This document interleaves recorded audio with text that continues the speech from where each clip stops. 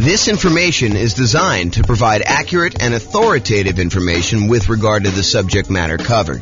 It is offered with the understanding that the presenters are not engaged in rendering legal, accounting, or other professional services. If legal advice or other expert advice is required, the services of a competent professional should be sought. Welcome to the Garden Grove Real Estate Investing and Real Estate Financial Planning Podcast. Learn all about investing in real estate in Garden Grove, California, with a combination of real estate financial planning and modeling with numbers specific to Garden Grove. Plus, syndicated, more generalized recordings of live and pre-recorded real estate investing classes, not all of them specific to Garden Grove.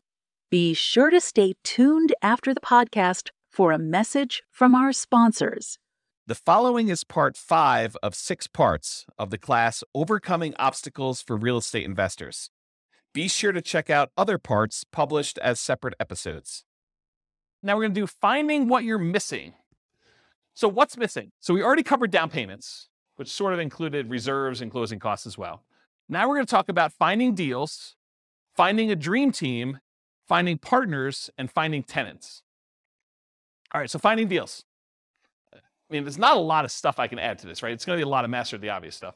So finding deals inside the MLS, you can brute force all properties. So if you're really struggling to find a deal, look at every deal. Run the numbers on every deal. See if you can, make something work. Brute force analysis, do it. Take the time, go through all the stuff.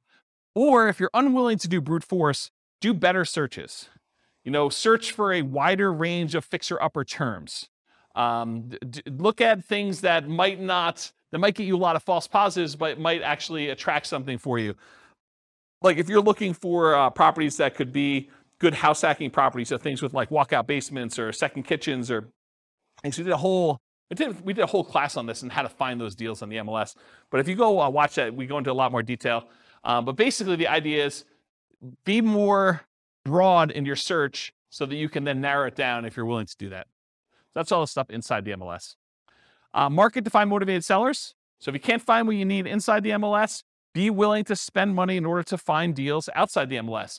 Put out marketing, and we did a whole separate class on marketing to find motivated sellers, like 2 hours on that. So go watch that to find sellers instead of just deals in the MLS. Because the MLS is going to give you, in a lot of markets, it's going to cover about 90% or more of the properties that go up for sale in a year. But that still leaves 10% of properties that are being sold for sale by owner. And it might change a little bit from market to market, but that's about what the numbers are, about 90-10. And some markets, it's more than that. Some markets, a little bit less. So marketing to find motivated sellers. And in my mind, that would also include networking. So we include networking in that class when we talk about it. So going to different real estate investor meetings, meeting as many wholesalers as you can, trying to go find deals by, talking to people, telling them that you're in the business, letting everyone that you're looking to buy properties, because you'll find kind of these off-market deals that way too. If you can't find deals in the market where you're currently looking, consider expanding geographically.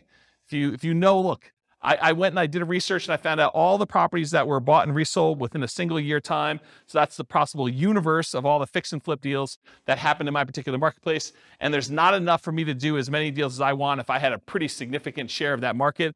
Well, maybe you decide, look, I need to go to another city that's bigger than mine, maybe add a new city or 2 or 3 or 5 in order to figure out how many deals you want to do, what a reasonable size market share might be by looking at how many a certain person did, looking at the addresses of what they are and kind of matching those up and saying, even if I had that percentage of market share, could I really go and do the number of deals I wanted? Maybe you need to expand geographically into other markets in order to meet your numbers.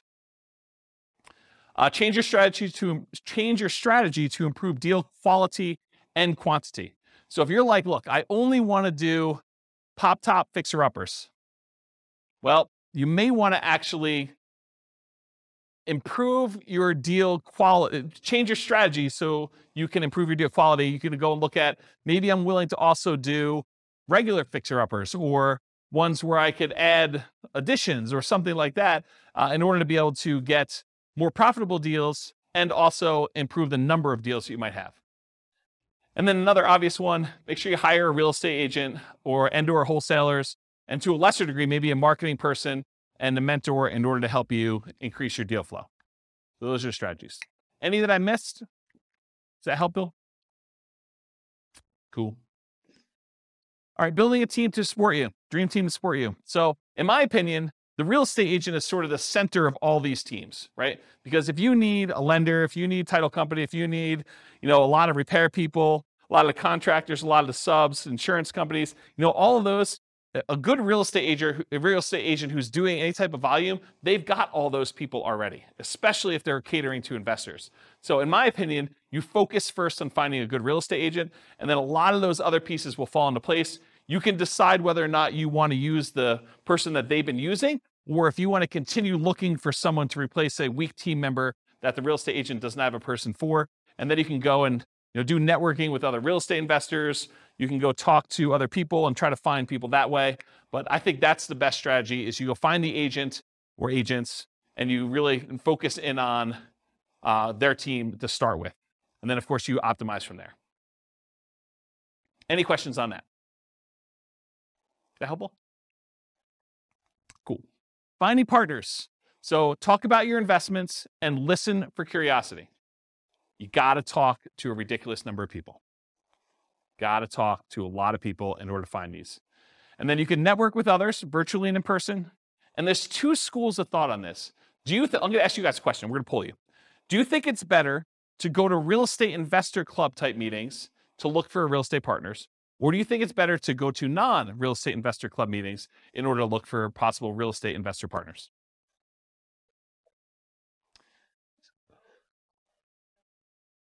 Yeah, so it's really not an either or, but I agree both is probably the best way to do it.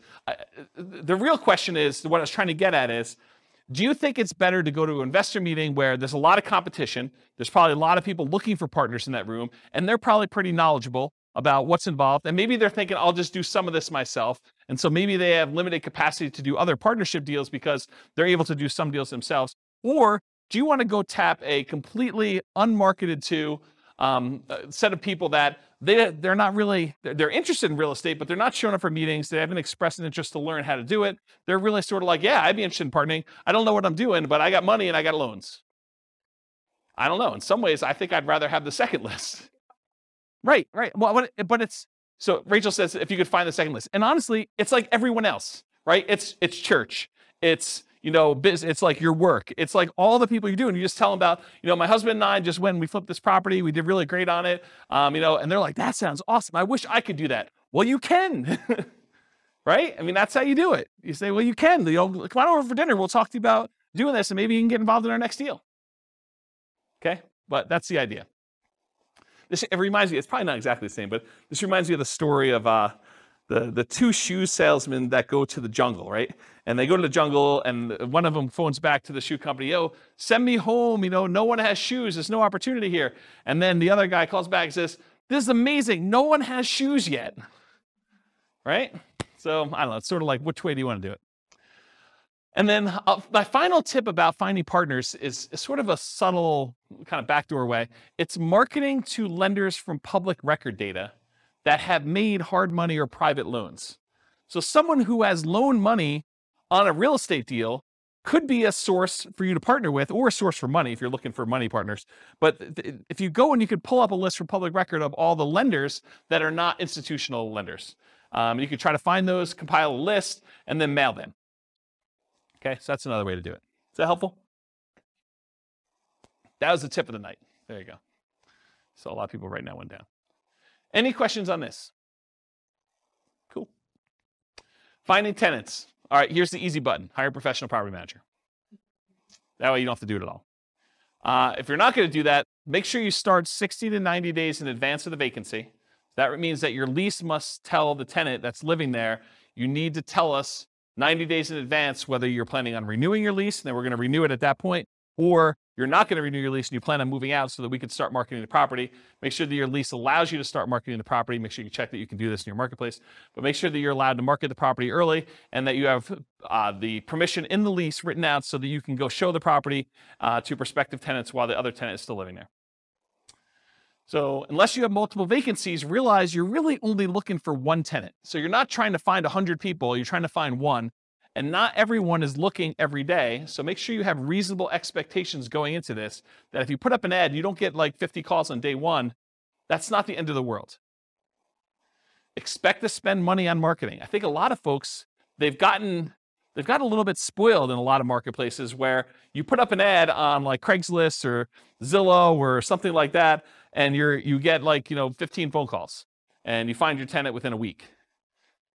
Yeah, I mean, it doesn't always work that way. There are markets where it's softer, where you have a surplus of rentals, and it takes some time to market properties.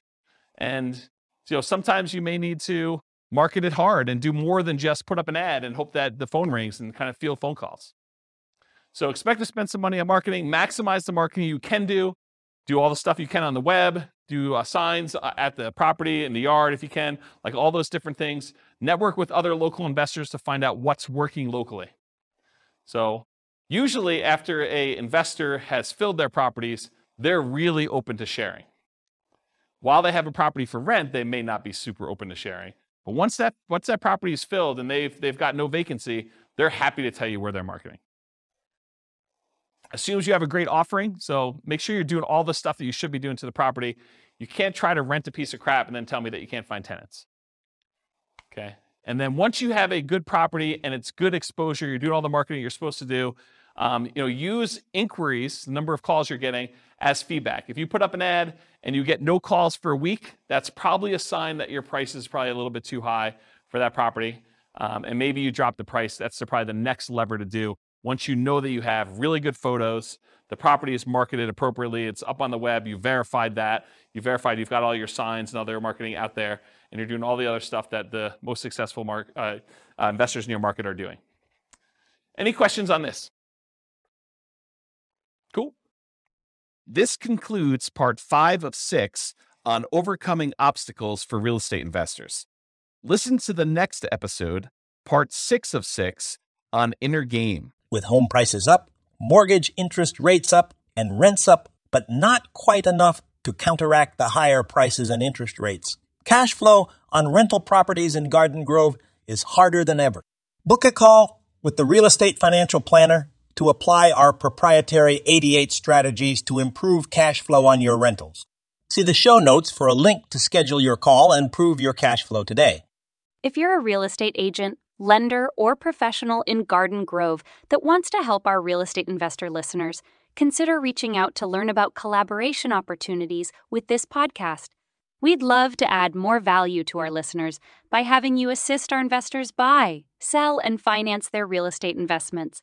See the show notes to schedule a call to discuss collaboration opportunities.